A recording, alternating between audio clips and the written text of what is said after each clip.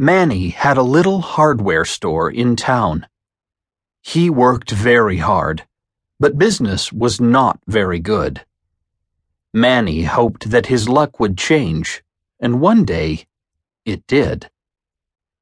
Every Friday, after Manny closed the store, he went to a restaurant to meet with other store owners. He had many friends among them.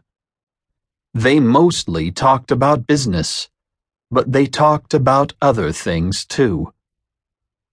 One day, Manny disappeared. For 3 months, nobody saw him. Then one day, he showed up at the restaurant. He looked very happy. "Where have you been, Manny?" his friends asked. "And why do you look so happy?" "I look happy because I am happy," Manny said. "I have inherited something big, something really big from my uncle."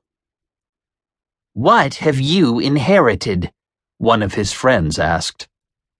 "An elephant," Manny said happily.